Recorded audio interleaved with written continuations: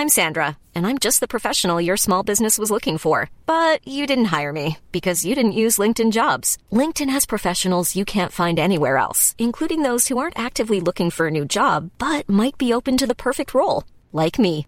In a given month, over 70% of LinkedIn users don't visit other leading job sites. So if you're not looking on LinkedIn, you'll miss out on great candidates like Sandra. Start hiring professionals like a professional. Post your free job on linkedin.com/people today.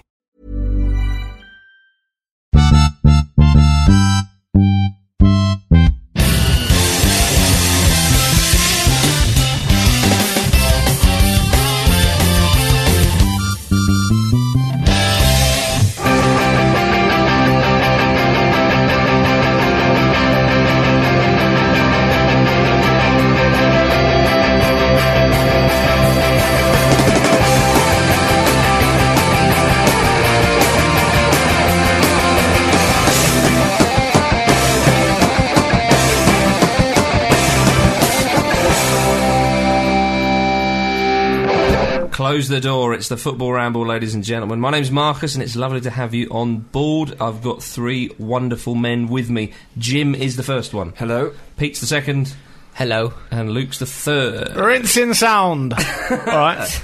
The unquestionable sound of Luke Moore there. Now, it's October. We are the Football Ramble. We've teamed up with PES 2012, haven't we, Pete? Yes, we have. We're sponsored by PES 2012, the footballer's football game, which is out now for PS3 and Xbox 360.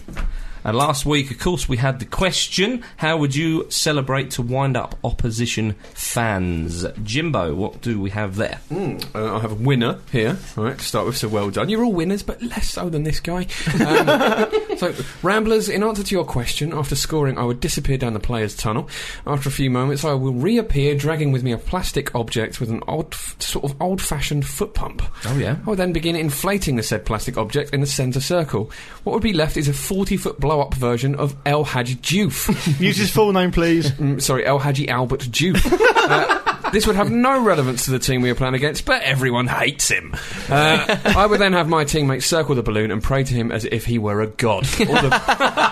All the best, Mrs. Diouf, a.k.a. Mario Fescias. So the Xbox 360 version of that will be winging its way to you. That'll be very heavy, I reckon. Marvellous. The second person to win a copy of PES 2012 is a man called Danny Chadburn. Well done, Danny. He says most goal celebrations last 10 seconds at most. That's nowhere near enough when you're winding up opposition fans. Agreed. The holy grail of celebrations is prolonged antagonism, the celebration that keeps on giving, and the answer is mustard seeds. Of course it is. A quick sprinkling spelling out a suitably offensive slogan won't show up instantly following your goal, but by the time the next home game comes round, it will be emblazoned on their pitch for all to see. And the best thing, the more you mow it, the quicker it comes back, meaning the only solution would be for your rivals to move to a new stadium, putting them in a never-ending debt spiral. Well done, Danny Chadburn. Machiavellian. PES 2012 on its way to you, sir. Absolutely marvellous. Of course, if you want to enter the competition for the PES 2012 game, email show@thefootballramble.com and answer this week's question, which is, Sven-Goran Eriksson has been sacked. Gentlemen. That's more of a statement. Yeah. Well, I've just suddenly realised he's been sacked. It's absolutely terrible. Sven, just when we thought we were just about getting him out of the show. Sven, we love you. What the royal way there, isn't what it? job would you like to see Sven move into now that he's a free agent, a free man? And it can't be football. No, of course, no. Well, Sven... he's a Lothario, isn't he? As we know, is he still a Lothario though? He's a ladies' man, isn't he? Well, I don't think he'll lose that. Okay, it's just I certainly hope him. not. And he, there's a real big thing now of people giving like classes on like how to like pick up women and stuff like that. So I think he'd become like sort the of game. I think he'd become one of those guys. He'd run seminars for sort of like. I'd definitely go. Absolutely, he'd run seminars for sort of rich, bland men on how to just sort of be inexplicably charming when looking like a bank manager. He'd be good at it. Yeah, I think he would be good at it. I don't think rich, bland men necessarily need that much help. I'm sure there are some. You hear me, Clyde? You fuck. He's not back, is he? Okay, Jimbo, that's your answer. Pete? I can't show you my answer right now, Marcus. Okay. Due to YouTube's stringent policies and guidelines. But if you go to PeteDonaldson.com, I'll be able to tell you the answer there. Does that exist? That's YouTube football viewing humour. Because you try and watch something on YouTube, Yeah. Oh, I get it. Yeah, good one. Yeah. Clever. Metal detector, Marcus. I'd make him metal detector because he can find money wherever. He can go on the beach and he can find money underground. He turns Sven into a metal detector, right? Yeah. I would, yeah. It would be quite humorous because he's a bit of a kind of like Montgomery Burns character. It'd be quite fun to see his sort of stick-thin sort of Human work metal. body just sort of being pushed. You'd like to work him up and down the beach. What Yeah. noise would he make when there was metal under the ground? He's sort of going, oh, money! No, I think he would go... Well. Well. Oh, we got one. Pass us the shovel. It's a doubloon. Michael, Emil, go and fetch it. Yeah. Luke, what have you got for him? I think he'd be probably a doctor. He looks like a doctor. Yeah, Dr. Sven. I think he would have a good bedside manner, as Jim mentioned earlier. And I think the only drawback to him being a doctor would be the prescription for every single ailment would be, have you tried Darius for sale? Not bad. I suppose I'm going to continue the lovey theme of Sven. I'd like Late Night Love, a radio show. Oh, he's got the very dulcet tone. Yeah. Oh, right, I thought it was just like a plea to any female listeners. Yeah. I want late night love. Well, that's every week, Jimbo. But no, I think Sven DJing Late Night Love on radio. That'd work. I'd definitely listen Yeah. to Would you have that. that? Yeah. He's very versatile, isn't he, Sven? I thought this would be hard, but it's quite easy. He could pretend he was in like a Sarah's. Swedish-style sauna in the studio. Sarah's got 2 children. But I don't mind. Bad father. You come round to studio, I do you. He'd be a bit like Ernie McCracken in Kingpin. Come to the studio. Excellent. I think Jimbo's got the points. Oh, well done, Jim. But he's not got the game. If you want to win the game, then email your answer to that question. What job would you like Sven to have, since he's now not in football management, to show@thefootballramble.com. And try to remember that he also doesn't go anywhere without his elderly assistant Tord Grip. Yeah, he'll probably be the shovel. Incorporate that. Yeah. Really. The shovel. On the beach, that is. Tord Grip would be working the OHP, wouldn't he? He even sounds like a brand of shovel. That was Kevin Keegan's real big sort of bugbear about when he left the England job, wasn't it? That he wasn't allowed one of his assistants because they said he was too old, and then Sven got Tord in, he was even older. Favouritism against Keggy. How is that allowed? Oh, he's too old. That's surely against some sort of directive, yeah. Allegedly, they said that. Oh, so, okay, Yeah. well, if Keegan said it. He's impervious to reality and laws. Can we go on to the Premier League? Please. Yes. Okay, let's go straight to Manchester, where Manchester United scored 1, Manchester City scored 6 goals! Ruddy hell! This was incredible scenes, their biggest defeat of all time in the history of football Since ever. Match of the Day 2 made montages that belittled the whole game itself. That's right, Balotelli, boys, the gift that keeps on giving. Yeah. It wasn't their biggest defeat of all time, was it? I mean, it was No, I know. For a long while, though. It's the biggest silly. Premier League defeat at Old Yeah. Trafford, isn't it? Yeah. And actually, I think it's probably their biggest Premier League defeat as well. They've been beaten by a 5-goal margin before, though, haven't they, Pete? Yeah, they didn't concede the goal, did we? I was talking about Chelsea 5 minutes ago. Yeah, apparently there was another one. Balotelli, fresh from his fireworks display, he scores 2 goals. What a celebration for the first one. Can I just say that the salient point of the Balotelli story wasn't that it was a firework display, it was that he set his house on fire. By letting If it off was just a fireworks fireworks display. in the bathroom. There's more to this story as well, because he kept going back in. To get his stuff. Yeah, what- he and grabbed one of like the a bag of money. Yeah, didn't he? he went back in to get a pile of money. And to get his Why Always Me t-shirt. I'm going to need this. I think I'm going to need this tomorrow. Trust me. It was an amazing game. I watched the first half and listened to the second half. What do you on the think he radio. meant by the why always me?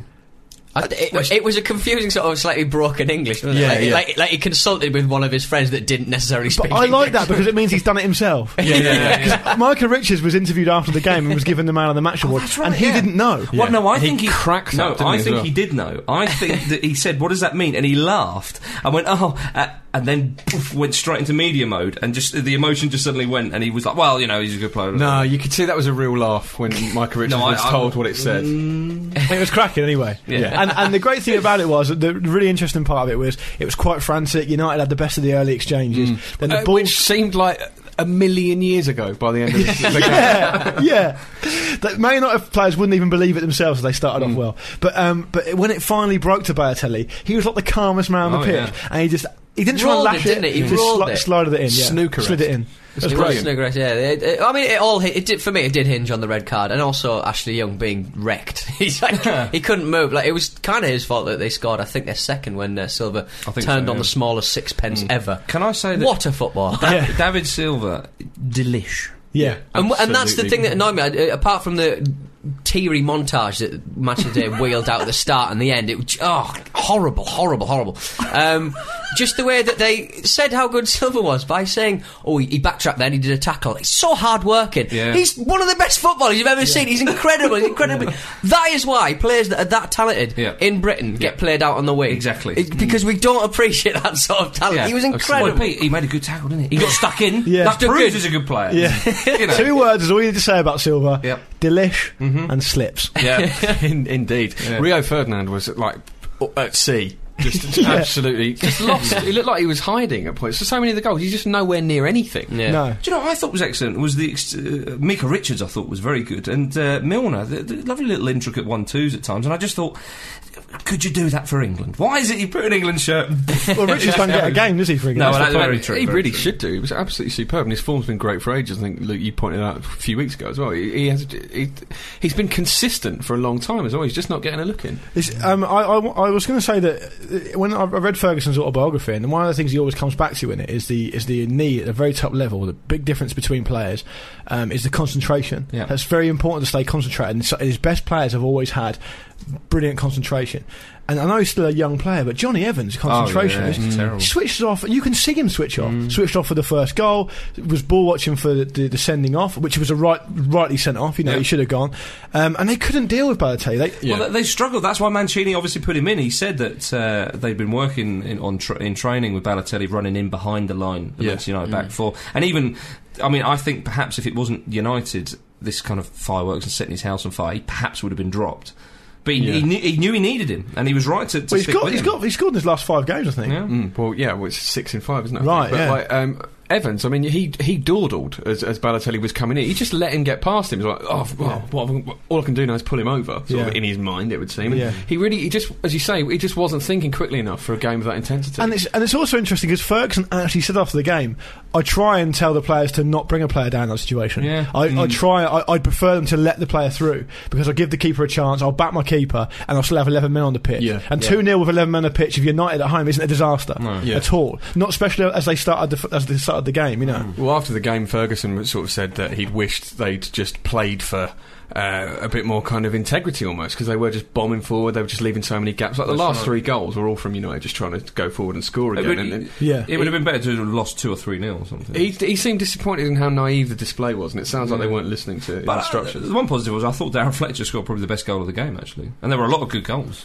I think the one that Silva set up for Balotelli was amazing. Silva's play there was turn, the way he absolutely sort of superb. pulled, he wasn't even going towards the goal. It was just like he pulled back and just he makes himself so much space. And by Silva's just pass for Dzeko's goal as well, the last one was absolutely just magical. That's past the season. Going into the game, I thought it would be interesting because United play at quite a high pace and that sort of stuff. The City look to sort of oppress the opposition. They don't concede early. They stamp their authority on the game. They control the tempo and they really squeeze them. And they did that for United. And I know United are the man down, but I'll tell you what, talking about taking positives from the game, I actually think that losing by that margin will give United a huge kick up the backside. And if they had lost, as you say, in a weird way, if they had lost 3-1, would it really sink in how much of a challenge they've got on? Now they know. Yeah. And I know City will take a lot of confidence and will have nothing to fear, but I think United, that'll really whip them into shape, actually. I mean, United's form has dipped, hasn't it? We haven't mentioned it on the show, but there's the 3-3 with Basel, where, they were 2-0 up, went 3 down, and, they salvaged a point, but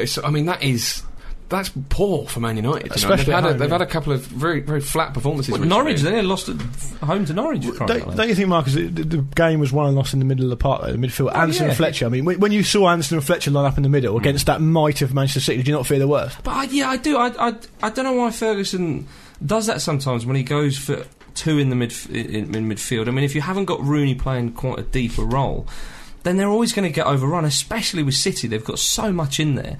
They've got their lovely, intricate players with Silva and Milner was having a good game, and they can knock it around, but they've also got a lot of steel, and you can't expect Fletcher, who's an interceptor rather than a tough tackler. And Anderson, who's unfit. Yeah, exactly. You can't expect them to break up that kind of play, even if you are at home. But what was nice, though, it was the biggest game of the season, and it just didn't disappoint. Yeah, absolutely. No, and I think we sort of, before we started the ramble, we started watching the Fan Zone. That was amazing. The Man City, what was he saying? Have it. Take it. And Look at his sad little chops. It was just an unbridled release of years of just frustration, wasn't it? And interestingly, the Man United fan was clearly from the south. Whereas the City fan was from Manchester. We don't want to be too harsh on United on one hand, but on the other hand, they have had their fair share of good moments over the years. And it's one of those things where it's like, can you imagine putting yourself in the place of a Man City fan? That'd be huge. Away at Old Trafford. Yeah. You're in your home city. But you've waited so long. And you witness that. You're in the away end, and wonderful stuff. With the Arsenal result in mind, I was thinking, get eight. Yeah. Oh yeah, and the other thing was, I read today, I don't know if it's true because I've not seen it, but lots of people were reporting that Balotelli was driving through Manchester city centre today in an open-top car, high-fiving Man City. Oh, wow. Giving out fireworks. The gift that keeps on giving. But that's what you want, though. Yeah. You know, if you're a United fan, it's not. In a mental... Fair enough, though. You know, the people. With the open-top car. The Bentley. The T-shirt really was one of those sort of Cantona collar-up moments, wasn't it? It was one of those be an really iconic images. It will be a remembered Premier League moment for years to come. Years to come. Speaking of men of the people, of course... we don't have Keys and Gray commentating anymore, and I don't miss them for these big occasions. They weren't there. Interesting enough, have you heard that they've been doing a kind of an evening with Keys and Gray around the country? Well, for prisoners? Yeah. Well, if you people actually pay for this. If you were thinking about going, apparently in Clacton and even in Westcliff, they've cancelled the evenings because ticket sales were poor. Sponsored by Topps Tiles. Yeah.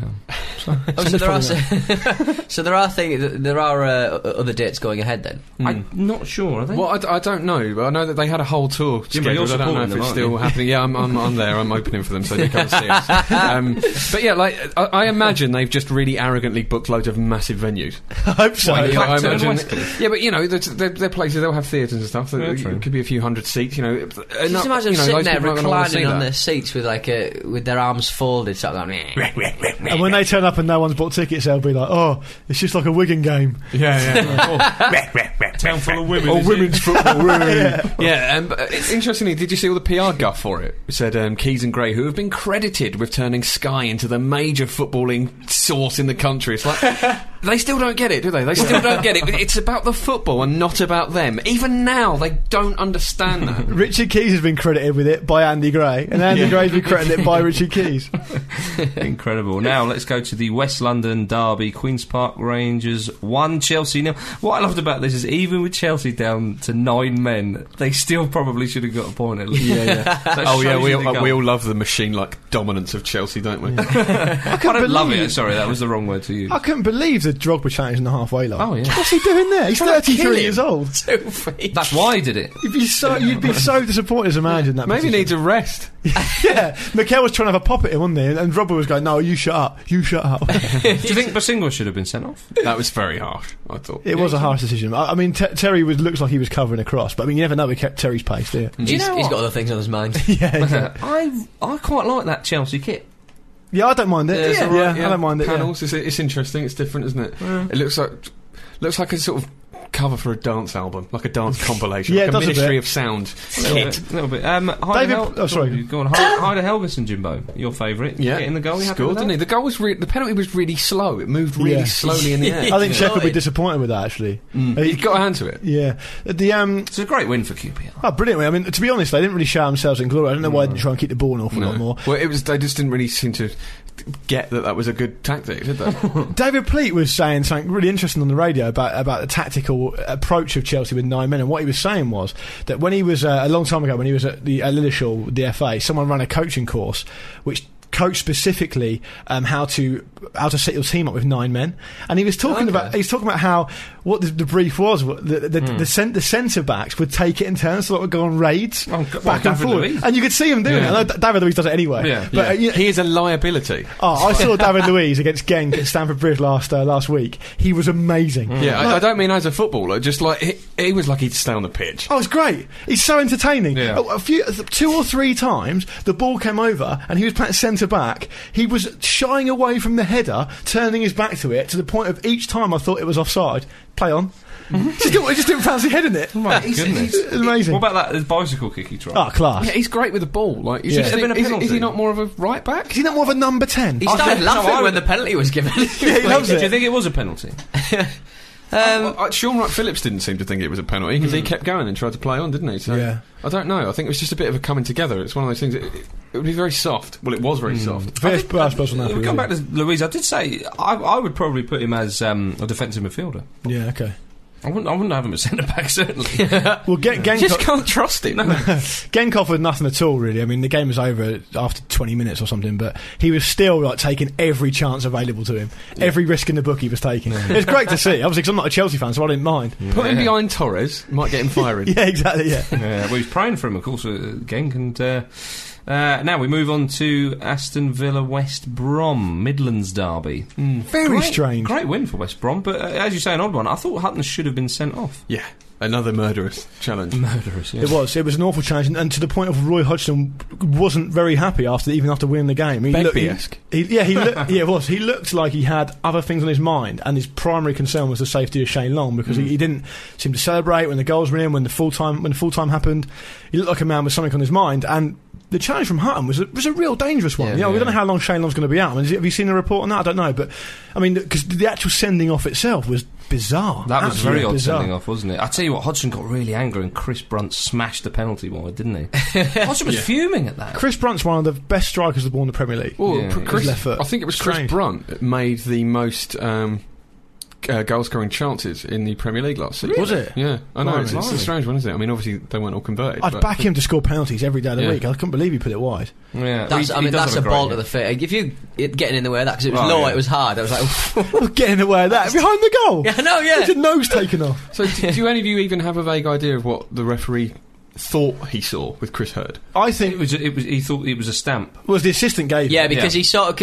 It's after the actual where everyone thinks the penalty was given. I think he was trying to get out of the tangle of legs. Yeah, and it did look like a stamp, but the defender never said anything. No, exactly. The defender just stood up. The defender just stood up and just It reminds me a little bit of I've read an interview with Pierluigi Collina this month in Champions magazine. It's the official Champions League magazine, but it is actually quite decent. It's got lots of interesting articles in it. Oh, someone's on the payroll. Yeah. No, they bought the licence. So I'm actually not. But it's a good. It was a good interview, and he was saying that I think one of the questions was something like, "What's the biggest challenge to referees in the modern game?" And he said, one of the biggest challenges is the fact that because there's so many cameras and so much media scrutiny now, the referees are almost refereeing a different game to what you're seeing.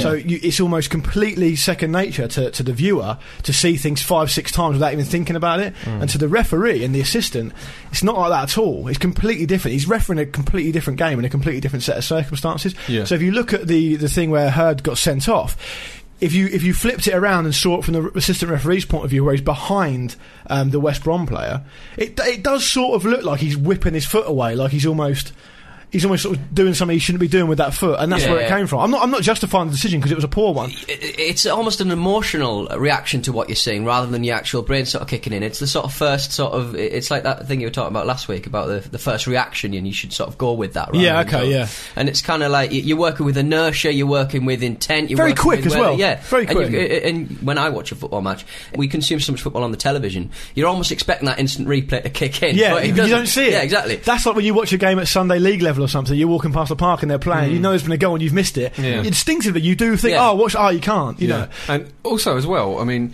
you do get to the point where you watch a game on TV and you think, oh, that's a foul, and then you realise it blatantly isn't the moment you see it. And it's obviously when you're down there on the front line, it's difficult. I'm sure the same thing happens. And the referee's got to trust his assistant 100%. Otherwise, there's no point having him there. It happened with Raul Morelos as well against QPR. He just fell over. Yeah, and it was given as a QPR free kick. Luiz was trying to buy penalties when he was trying to get up there and get a penalty. He would have done anything to get a penalty there. He was chucking himself around. It was amazing to see. He is one for player cam. Oh, definitely. Yeah. Yeah, entertaining. Wolves 2, Swansea 2. 2 quick goals at the end for Wolves, but some of the Wolves fans singing "You Don't Know What You're Doing" to Mick McCarthy, and you're getting sacked in the morning. McCarthy's taken them up and has consolidated their position in the Premier League. I mean, I can't understand the fans doing that. They're idiots. The ones that it's not all the fans doing it, but of course. The section of those fans who were doing that, and there were quite a lot of them right behind McCarthy as well. Absolutely no wonder he was fuming. Oh yeah, he was. Yeah, it's a shame that those fans that sort of weren't condoning that weren't going, he does know what he's doing. The other ones at the end. and then the Wolves fans had the temerity after getting the equaliser to sing to the Swansea fans, "You're not singing anymore." Oh my! You're not booing anymore. Unbelievable. Dear, oh dear. Swansea dominated that game, by the way. Yeah. Swansea looked good, didn't they? For they periods. did, and they might go on to rue that. I think they've definitely got one of the top pass complete rate in the whole Premier League. Oh, they're a nice passing side. Yeah. They seem to have found their feet a bit more than anybody. They were struggling at the start, but they seem to have kind of got the pace and the rhythm. Do you think Wolves have got a real problem with goals? I mean, like Fletcher, they rely on, he's injured. They've only got Doyle, Banks Blake and Sam Vokes, really. Yeah. And that's not goals, is it? They're not goals in those. I mean, Stephen Hunt gets the odd one, but you can't rely on him for crying out loud. Yeah. Well, you got O'Hara and Jarvis, of course, but Jarvis has been sort of off form a little bit. They're all players that chip in. I mean, even Fletcher and Doyle, really. They don't. I mean, I don't really know their stats, but they're not sort of 20-goal a season strikers. No. I think Wolves will stay up. I do. There, I've said it. Right, we just briefly touch on international football. The Northern Ireland job is, of course, up for grabs, and there's two unlikely contenders that have thrown their hats in the ring for it. Current player-manager of Thai Premier League side Muang Thong United, Robbie Fowler. Oh, yeah. And Kevin Keegan. Keggy! Would we like that? Of course we would. Would the Northern Irish like that? Of course they wouldn't. Maybe Sven will throw his hat in now as well. No. The only thing I've got to say about that is every day that passes that Kevin Keegan isn't in football is a sad day. A baby cries. Yeah. Can we put a little calendar together? Yeah, we should. That would be great, wouldn't it? All right, on to the Championship. Blackpool lost at home 2-1 to Nottingham Forest. Forest's second game on the bounce. They've won, if that makes sense. Yeah. Good start for Steve Cottrell. Yeah, he's done all right. I mean, I don't know where he's found that from. I mean, it was all right at Portsmouth, but towards the end, they were playing some pretty turgid stuff. So, but Forest have got some good players, as we said before. We always say that. They've got decent players. Portsmouth won without Cottrell. 3-1 at home to Doncaster Rovers. Glamour. Did I see Phillips score for Blackpool? He did. And also, there's a really weird thing at the Amazing. Blackpool game where in one of these sort of empty stands were just two, like, Zorbs. Wasn't there? Sitting there, just presumably they were part of some sort of pre-match thing, but it seems a weird place to leave them. Yeah. Just in the stand. You know what, I've been reminded... Unless someone was in them. Did you see Newcastle Wigan, the highlights there? Did you see there was quite obviously a blown up condom floating around? Yeah, there was, yeah. Did you see that? Sexy football market. Really? But safe. Yeah. Safe, sexy football. Yeah. That's so Alan Pardew, isn't it? When you've got, Penetrating passes. Yeah. when you've got a man as good looking as Cabaye, I mean, come on. Yeah, what a win that was. But we've gone on for the Premier League, people. We can't talk about it. You brought it up, knobber. And I am a knobber. Middlesbrough. Oh, that hurts, doesn't it, going to another team in the North East? They beat Derby 2-0. Derby gave 15-year-old Mason Bennett his debut. Hit the bar as well. They beat a child. Well done, Middlesbrough. Are you proud of yourselves, Borough? A disgrace. Yeah, he's on half term this week, so back with the under-18s. Yeah. With the first team. Imagine if he scored. I'm on half term. He hit the bar, actually, I think. He almost I just scored. said that, yeah. It was, to be fair, you know, it was nearly an open goal, though, wasn't it? So, no future, that boy. No. Give it up. Now we go all the way down to the Southern League, which is one below the Conference South. There's Gosport Borough. Go on, the Borough. Yeah. It's my local team. There you go. They've given a debut to a 45-year-old. Yeah. Steve Claridge. Great stuff. Great stuff. Cannot stay away. He's come out of retirement and he scored the winner in the FA Trophy, beating Sholing. I saw the quotes. 1-0. Yeah, surely. He looked heavy. Down at Privet Park. You say that. I saw the quotes of Claridge after the game when he said, yeah, you know. Do the voice. I'm not. I can't remember now. Do the voice. I'm not that fit at the moment, but I've been doing double sessions. So you're 45, Steve. You are 45 and years he's old. getting the goal. Double Yeah. session. Some people have compared me to Jake the Snake Roberts, but I don't really know what that means. Right then, France. France, where the naked ladies dance. They are. Oh, they still are they? Apparently so. Big spending Paris Saint-Germain atop with a 2-0 win. Doing a city. It's happening everywhere. It is indeed. But also, Lille beat Lyon 3-1.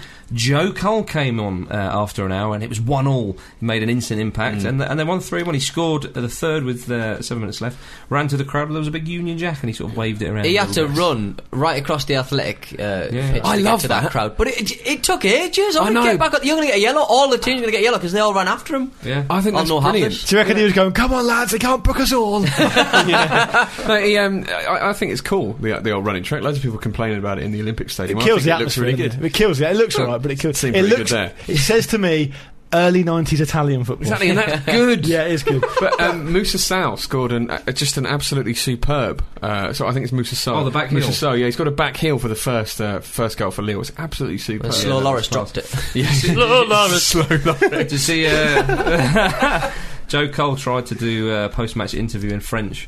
He said, "Bon match pour my team, mon équipe et." I'm very happy.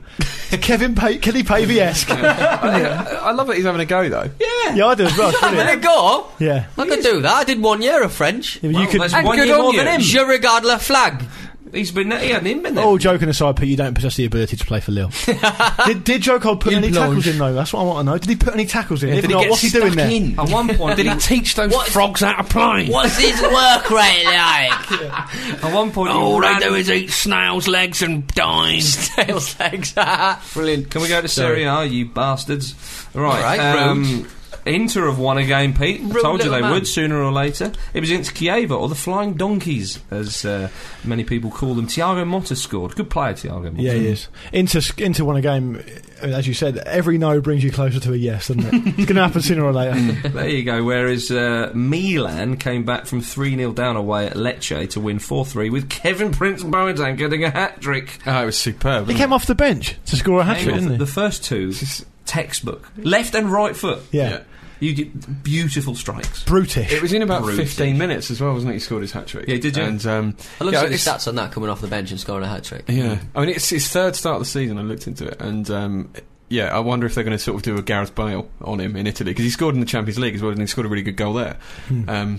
He's a Yeah, great good on player. him. He's a great player. You know, a really good player, I think. And the 35-year-old Colombian defender, Mario Yepes, got the winner. Ah, but Yepes, it's a header, wasn't it? It Winner, was a yeah. header, yeah. Also in Italy, Juventus said this is the last season that Alessandro Del Piero will be at the club. Yeah, it's kind of sad though, isn't it? Because Del Piero said he wants to stay on, and they're sort of like, well, it's not that he's retiring, is it? It's Juventus saying this is his last that's season. right. Yeah, Wasn't it announced in a really weird way? It was just like a press conference and they just sort of... No, it was a said shareholders' meeting. Oh, right, okay, yeah. and Agnelli said to the shareholders, "Oh, this because he signed a rolling contract extension for a year." Yeah. I'd have quite fancied him to stay there to the end of 2012, 2013. I know it's not up to me, but he's been at the old lady since '93, so 20 years. Yeah. Two Yeah. testimonials. Well, the...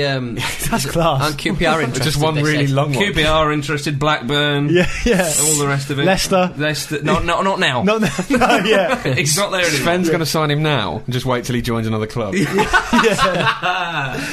Excellent. Right, let's go to La Liga, where Ronaldo got another hat-trick, and Madrid are second. They beat Malaga 4-0 away. His third goal was an absolute delight. Yes. It was. Zlatan-esque. It was, yeah, it was. Yeah, like it was balletic, Jim. Yeah, absolutely.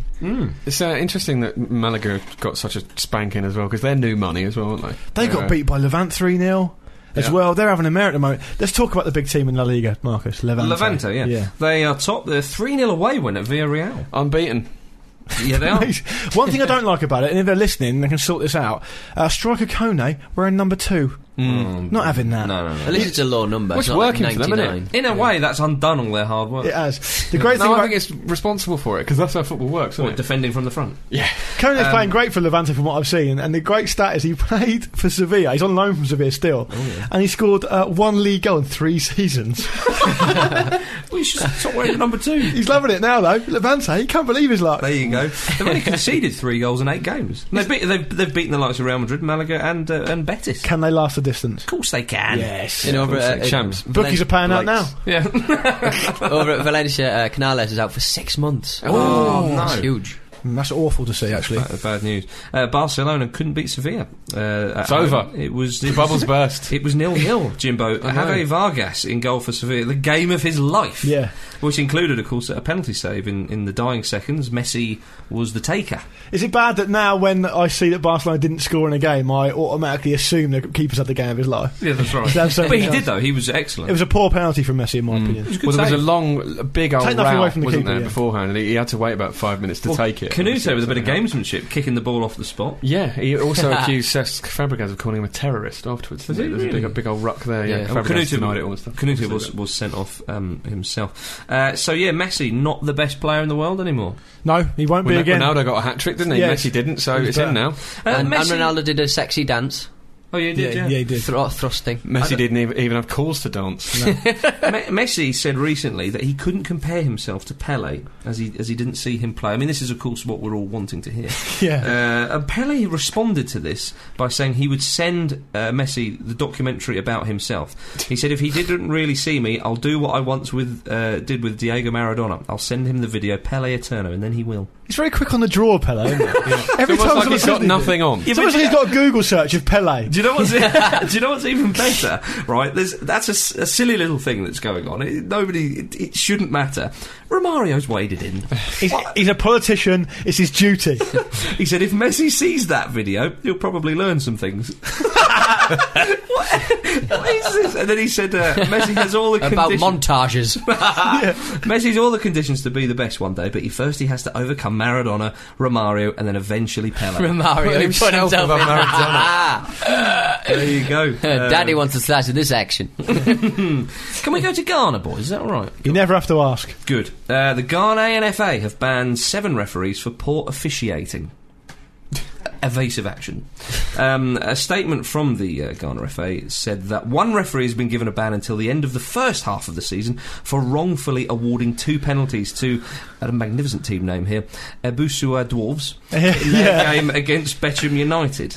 Maybe he felt sorry for the Dwarves. I don't know. I saw this story and Bechumel United. Bechum United. three of them. I mean, it lists all the things they've done wrong, the referees, Yeah. and the length of suspensions. Yes. And then at the end, it just goes, and 3 refs were suspended for suspicious decisions. Yeah, that's it. Yeah, you've got 1 referee was 13-week ban for making controversial decisions, whereas 2 referees were banned for 4 weeks for making suspicious decisions. You can imagine the sort of the appeal and the sort of investigation. Would you say it was controversial or more suspicious? Definitely suspicious. All right, suspicious. Well, either way, it's a ban. Yeah, there's quite a big difference in the ban. 13 weeks and 4 weeks. You do the math. Good. We can't figure out which one it is. Colin Aloysius, come on. Hello. My favourite one though is referee Vincent Atua, who earned a 4-week ban for his failure to keep pace with the game, which resulted in him his inability not to award a penalty. Basically, he's unfit. Alan Wiley. He couldn't keep up with play. Apparently, there was a penalty that should have been given, but he just wasn't there to give it. I was watching the telly over the weekend, watching the football, and I was looking at Steve Bruce. Now he's 50. Ian Wright's 48, right? Now they have 2 of the most vastly different body types. Oh yeah, Yeah. How much eating has Steve Bruce done Gary Lineker in 15 years? Yeah, exactly. Yeah. Isn't that weird? Steve Bruce swears on the touchline all the time. You know, it's like players and managers doing it quite a bit, but Bruce, surprisingly, is really bad for it. He says calm the F down. Yeah. At the end of that match at the weekend, he's going, calm the F down. Well, it's not even for swearing, that's going to... Ironic. It's one for the Ghanaian FA to investigate. Yeah. And now it's time for Going for Gold. Going for gold. Going for gold. You can feel the tension I need already. to capitalise. I need to capitalise. Yeah, you need to bring that momentum into this week's Do you one. want to recap last week? The most monumental performance in the Going for Gold history? No, I don't. Well, it was after... Well, you needed something, Luke, to be fair. And I pulled it out when it mattered. And it was more my defensive deficiencies, I think. Yeah, maybe. Shall we? First clue, gentlemen. I started my career at Leek Town. Stop. Shut the Steve Bruce up. Anyone Welsh? Roy Keane. No. It's the first person I thought of. Says more about me than anyone else. My middle name is Abraham. My second team were Port Vale. I was signed by Steve Coppell in 1986. God. I earned the Golden Boot in 1987 in Stop. the second division. Marco Gabbiadini. No. Marco Gabbiadini. Good shout. I like that. I just like hearing the word. I'm the Owls' highest ever scorer in the Premier League. God. David Hurst. No. Stop. Mark Bright. Mark Bright. You let that one go. Damn. I elbowed Andy Linnigan in the nose, breaking it in an FA Cup final. I married Michelle Gill, who is the fittest woman in the known universe. I am now on the telly a bit too much. Yeah, definitely Mark Bright. Yeah, good one, Mark. 92 goals and 227 matches for Palace. David Hurst. That's going to haunt me. Silly boy. Silly. Just when ever anyone says Sheffield Wednesday, I always think David Hurst. Same. And then Benito Carbone. Yeah. That was last But week. I'm pretty sure he didn't start at League Town, so I'm going to say him. Shall we have some emails? Thank you for your Email. lady. Let's Yeah. have some emails. Some emails. Jimbo, what have you got I've for got us, big boy? Well, it's an email, Okay. as is tradition in this section of the Read show. the bugger out. Hey Ramblers, on May 1st, 2011, Aaron Ramsey scored the only goal in a 1-0 win over Manchester United. The next day, Osama bin Laden was killed. On October 19th, 2011, Aaron Ramsey scored the only goal in a 1-0 win over Marseille. The next day, Colonel Gaddafi was killed. Who will be his next victim? That is from Alex Penny. It's a good spot. Yeah. Very odd. I mean, I wonder who he's got his eye on. Set Blatt, hopefully. Could be coincidental, that. Pete, what have you got for It us? could be coincidental. Let's hope so. Am I doing this one, Marcus? You're doing the bottom There we one. go, I'll do I this one. pointed at it earlier. Oh, well, you Bennett. know. We're up to our armpits in emails here. This is from Nick Feather. Oh, yeah. No. Dear Ramblers, having listened to your show all season now, I've not heard much mentioned about League 2 other than Paolo Di Canio's Swindon Town, who, by the way, my beloved Bradford City are playing on Saturday. Anyway, I thought you might like to know one of the stupid things the gentle idiot behind me said during the game against Northampton Town. The game, as usual, wasn't going very well for us, and we were losing 1-0. During a mad piece of defending, our left back squared the ball back across our own goal to the keeper, which he duly missed and had to chase it across our open goal. In response to this, the gentle idiot behind me said, "Talk about self-inflicted suicide." How could that be anything else, he No, says. Just good thought one. I'd drop you a line. Keep up the good work. Cheers for that. And a slight on Marcus for not putting League 2 in the running order. Yeah. That's a big... Naughty. Next week there'll definitely be loads of League 2 to go around and SPL. Right then, do you know what time it is? It's profile time. That's what time it is. Unnecessarily. Sorry, yeah, I just got a bit carried away because we got a Brazilian legend in our hands. His name is Leonidas da Silva. Silence. I know who he is. Of course, you know who everybody is. But if you don't, then come with me for a journey through the man's life. He was arguably the first Brazilian footballer to get worldwide popularity and fame. But before we go any further, we need to point out that he was born on the 6th of September 1913. 54 years before the Summer of Love. Great maths. Instant maths. Yeah. Same year as me granddad. How you go. about that? Yeah. So, What year was that? Sorry? 1913. Quite a way before the Second World War. Just checking your granddad's not a coward. Right then, yeah, as I say, the first Brazilian superstar, one could argue. Also, due to his incredibly flamboyant style of play and his skills and tricks, was one of the early players in Brazilian football history to give the Brazilians the reputation of their kind of what we now call the samba style, Yeah. the sort of party kind of like playing that we all know and love them for, which perhaps they've been lacking in recent years. Now, he played for a couple of local amateur teams to begin with. Now, records are obviously quite hard to find for anybody back then, especially Brazilian players. You have to remember that they were light years away from a national football league. I mean, it was in the 70s, wasn't it? It's very late on, and then also there's a huge culture. I've read, and I know Jim's read this as well, the Alex Bellos book about Brazilian football. Yeah. And one of the things he says is that how in Brazil they put a lot more credence in the spoken word, in storytelling. They do actually in writing things down. So when it gets back to this sort of era, it's very difficult to get those records. Well, I think basically he joined, as I say, a few local sides and just scored a lot of goals for them and just turned. We'll give him heads. that. We'll give him that. Exactly. So A bit like Romario. Yeah, I think... Well, no, because I looked into this. He had a better than goal a game average for 5 of the clubs he played for, and also for the national team, which is really something. Oh, absolutely, absolutely. Now, one of his earliest clubs was Bom Sucesso, who were a Rio de Janeiro-based side. Now, Can you say that again? Bon successor. I just like the way it sounds. It's not, Bon successor. I mean, you would say it slightly differently in Portuguese, but I'm not going to even bother trying because of. Where's Andy Brassel when you need him? There you go. He was only 18, I think, when he joined them. Very young indeed. He'd already been turning heads with performances, hence he got the move there. And as I say, they were a bigger side. They were a bit more than a local amateur side. They would often challenge with some of the big clubs there. And he was scoring a lot of goals, a lot of them quite spectacular.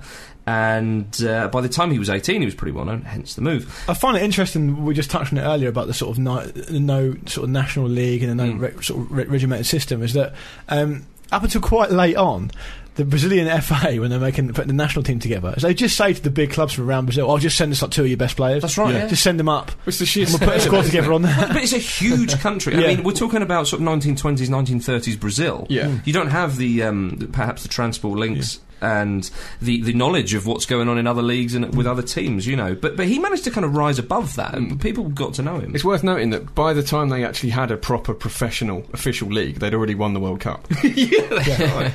Yeah. England's the same, isn't it? No, not quite. We invented that. In England, we wouldn't have it. If it was like an Englishman running that over there, we're not having this. No, it's not proper. Well, we did do that. We filled in the forms. Loads of things. Yeah, it's true. Now, he's considered to be the man who perfected and took the bicycle kick to the masses. Was it Doug Ellis that invented it? Doug Ellis made that up. I don't think so. I think it was another Brazilian. Although there was talk. Unless Doug Ellis is a secret Brazilian. Yeah. There was a guy, Silvio Piola, who played for Provicelli. There was talk of him, early bicycle kicks from that man. I mean, it's just a kick, isn't it? Yeah, exactly. Invent. I could sum it up by saying I think term. He's what Michael Jackson is to the moonwalk, Leonidas is to the bicycle kick. David Luiz now. That's true. He was a very pacey player. Had incredible technique, really unorthodox technique, I suppose you'd say. His body seemed to move in ways which no one had seen before, and I don't think not many have seen since. This is why he got the nickname Omen Borracha, the Rubber Man. Good, nice. Good nickname. Like a superhero. Yeah. We don't put enough importance in nicknames in Britain. We really don't. JT. Yeah. That's why I like Chicharito. Yeah, we surname me. So he became known playing for Bon Sucesso as an 18-year-old. Playing in Rio de Janeiro in the early 30s. Now, as we said, Brazil didn't have a national championship then. They had regional ones, and there was a handful of big clubs who would dominate these things. And in the Brazilian State Team Championship, which is now a defunct tournament, it was often a team from Rio, usually Bon Sucesso, against Sao Paulo in the final. So Rio versus Sao Paulo. And this was keenly contested. The 7 of the previous competition's 8 finals were played against these two. So Sao Paulo came to town. They were led by the great Arthur Freudenreich, who was the country's first outstanding black player, nicknamed the Tiger. And Bon Successo's star player was Nilo at the time, and he was ruled out before the final, so Sao Paulo were favourites. However, the fans, they knew all about their new teenage sensation, Leonidas, and started chanting for the 18-year-old before Rubber man, Rubber man, Rubber man, Rubber man. Which is incredible. Just giving you a bit of atmosphere. Rubber man, Rubber man, Rubber man. That's what happened at Newcastle at the weekend. That's how that ended up on the pitch. Yeah, true. Leonidas put in a match-winning performance with 2 goals. And celebrated with his teammates. And fair to say, he erased them. Oh, good. You thought that was better than Jim did. Jim got annoyed. Jim would do, because he never thought of it himself. He made them look like trees. Rubber trees. Yeah. There's the real humour. Yeah. Anyway, so Freudenreich, the guy who was, as I said, Brazil's first outstanding black player. It's a terrifying name. Yeah. He came up to Leonidas after the game and sort of shook hands with him and congratulated him. It was seen as a very significant moment, as many saw it as the great man passing the baton on to the next superstar, because Leonidas himself was a black guy. So real importance on that moment for the Brazilians. A year later, Leonidas scored 2 goals for Brazil away in Uruguay in a 2-1 win in Montevideo, which was a huge result, because Uruguay, I mean, okay, they're a good side now, but they were a particularly good side back then. Well beaters then. On the back of that, he was signed by Penarol. Nice. Just stayed, I think. Yeah, just stay there. Liked it and went there. So he was there for a season, and he went back to Brazil after that, playing for 3 of the country's biggest teams, Vasco, Botafogo, and then Flamengo. He played at the 1934 World Cup, but it was at the 1938 World Cup where he gained fame on the international stage. No, you didn't have group stages in 1938. It was just straight to knockout football, kind of like the Cup Winners' Cup. There's no time for mucking around. There isn't. There's a war on around. Yeah, get your game face on. There's no time for mucking around. It took us 12 weeks to get here. Imagine that if you travelled weeks. Yeah. Played one match and went. Conceded 2 in the first 10 minutes. For God's sake. Let's just finish the game. We've all got to go and get treated for scurvy. Let's just get on with it. Oh my goodness. That match, their first game, they won 6-5 after extra time against Poland. Leonidas scored a hat-trick, including the winning goal. There was reports at one point in the second half he took his boots off and just threw them off the pitch and wanted to play on with just bare feet. Some people suggest that he scored the winning goal without his boots on, but I'm not sure. I choose to believe it. Yeah, okay, well, we'll go with that then. But the European journalist could not get enough of this football. He earned the nickname the Black Diamond while he was over there. And journalist Raymond Thumagum said, whether he's on the ground or in the air, that rubber man has a diabolical gift for bringing the ball under control and unleashing thunderous shots when least expected. When Leonidas scores a goal, it all feels like a dream. Oh, wow. That is diabolical. That's Stuart Hall. Yeah, that's right. He was definitely in his pomp back then. Yeah. In the 30s. He unfortunately, not unfortunately, they got to the semi-final, but unfortunately, Leonidas was injured for that game. And He had no boots on. That's why. He had blisters, probably. That's right. He stubbed his toe. Insisted on doing everything as a bicycle kick. I can't play, Kept boss. smacking his head. I'll take your flip-flops off then. They played world champions Italy and they lost 2-1, but he was back for the third place match and got 2 in a 4-2 win. 7 goals in 4 games was enough to get him the nickname from the European journalist, the Black Diamond, of course, and get the golden shoe. Oh, that's what you want. So he left with Which he didn't wear. Yeah, that's right. Yeah. The golden flip-flop. Yeah.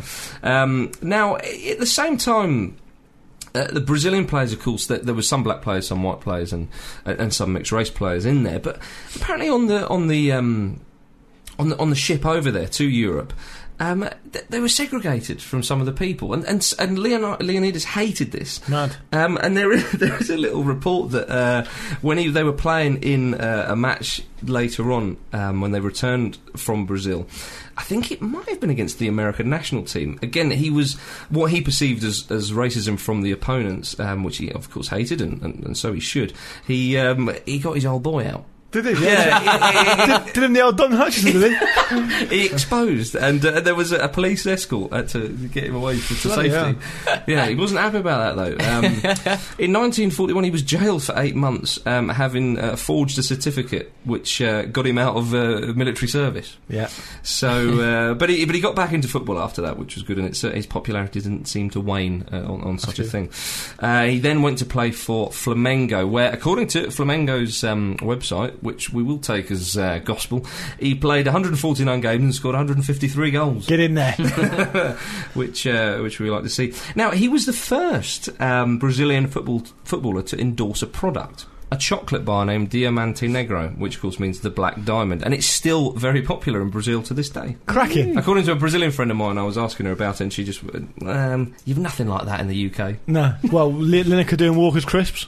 No, it was in the chocolate bar itself. Okay, yeah. Was it delicious? As in the product. If you are in Brazil, do send us some over. Joel Richards, he goes out there a He's lot. in Buenos Aires. He lives there? Oh, Just it's all the near there. same, isn't it? Yeah, no, I'm wrong. Rupert Fryer, next time you go to Brazil, if you go there, send us some of that. Yeah. Or Teixeira, he listens to the show.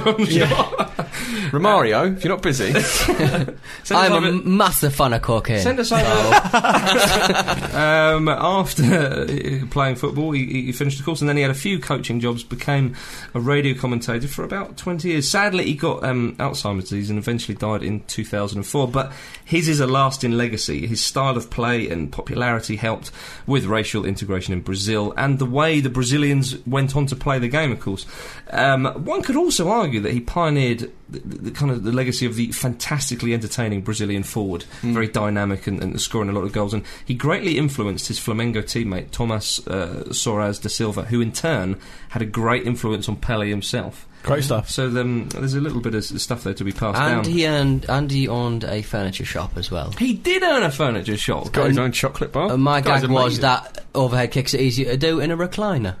Yeah, he could still do them later on in life. Put the cushions down. I'll leave the last words to journalist Jerry Weinstein, who said he was as fast as a greyhound, as agile as a cat, and seemed not to be made of flesh and bones at all, but entirely of rubber. Yeah. Come in, Leonidas. The rubber man.